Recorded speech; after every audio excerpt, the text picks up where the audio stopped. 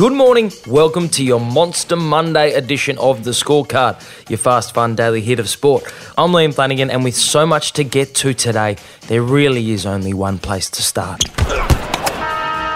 Yesterday, the eyes of the sporting world were turned to Fight Island in Abu Dhabi as the notorious Conor McGregor sought to fight his way back to the top of the UFC against Dustin Poirier.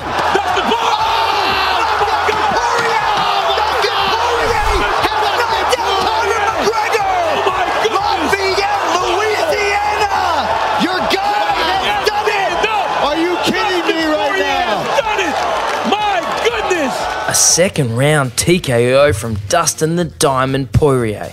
It shocked the fight game as he ruthlessly dismantled McGregor with leg kicks before finishing the fight with his hands. He went on to praise Conor McGregor post-fight. First off, I want to say Conor took this result very professionally over here. He's a pro, man, and nothing but respect. We're 1-1. Maybe we have to do it again. And while Poirier was eloquent and considered, McGregor, who had admittedly been punched in the head many times, was slightly more difficult to understand. It's hard to overcome inactivity over long periods of time, and that's just it wasn't, Now, there is a problem with pikers or gypsies. What are you doing, Potter? Get us way back. You can't really understand much of what is being said. I'm gutted, man, John, to be honest. I'm gutted. I put so much work in, I hope. Well done, Dustin, right? We're 1-1, good man. It's not Irish. It's not English. How are you? Fair, what is McCandis with the horses, It's just piking. And if the loss to Poirier didn't put the nail in the coffin of a rematch between Conor and the retired lightweight champion Khabib Nurmagomedov, this comment from Khabib, relayed by UFC boss Dana White, certainly does. He said to me, Dana, be honest with yourself. I'm so many levels above these guys. I beat these guys. So now we wait to see what Conor does next. Jeez, I hope he doesn't fight that bloke from YouTube. My team sent you a $50 million offer this morning. $50 million cash, proof of funds. The biggest fight offer you've ever been offered, but you're scared to fight me, Conor. You're ducking me because you don't want to lose to a YouTuber. Mitchell's inside the 30. Look at this young athlete. Is that Greg Inglis or is that Latrell Mitchell? What about that try? Latrell Mitchell is set to put pen to paper on a 2-year extension with South Sydney, as reported by Michael Chammas from the Sydney Morning Herald. Over the weekend, Anthony Mundine labelled Latrell as being worth $1 million plus a year. But despite what Chock thinks, Mitchell's new contract will see him fall just shy of the 7-figure mark, earning around $875,000 a season for the next 2 years.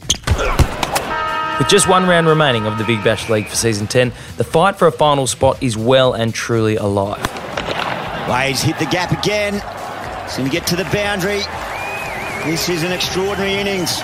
Last night, Matthew Wade showed that even if he's dropped from the Australian Test side, he's got plenty of cricket left in him as he smashed 86 off 44 deliveries to lead the Hobart Hurricanes to a 7-run win over the Sydney Sixers. And while the Sixers have already qualified for the finals, the win puts the Hurricanes right back in the mix for the final series. We can do it. And the mid-innings collapse by the Sydney Thunder saw them fall 6 runs short of the Adelaide Strikers last night. The two teams will play again tonight at the same venue in their final regular season match, with the winner guaranteed to play finals. Last Friday, a report emerged from British newspaper The Times suggesting that the Japanese government had resigned itself to having to cancel this year's Tokyo Olympics.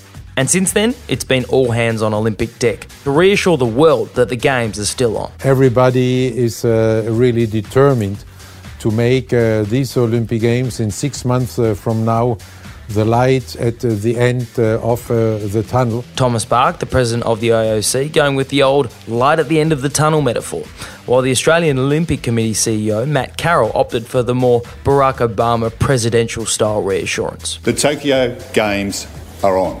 The flame will be lit on the 23rd of July 2021. The reality is, while both those blokes are hugely important at the Olympic level, the decision on whether the Games go ahead or not is going to come down to the Japanese government, who have been told by the IOC, host the Games this year or not at all.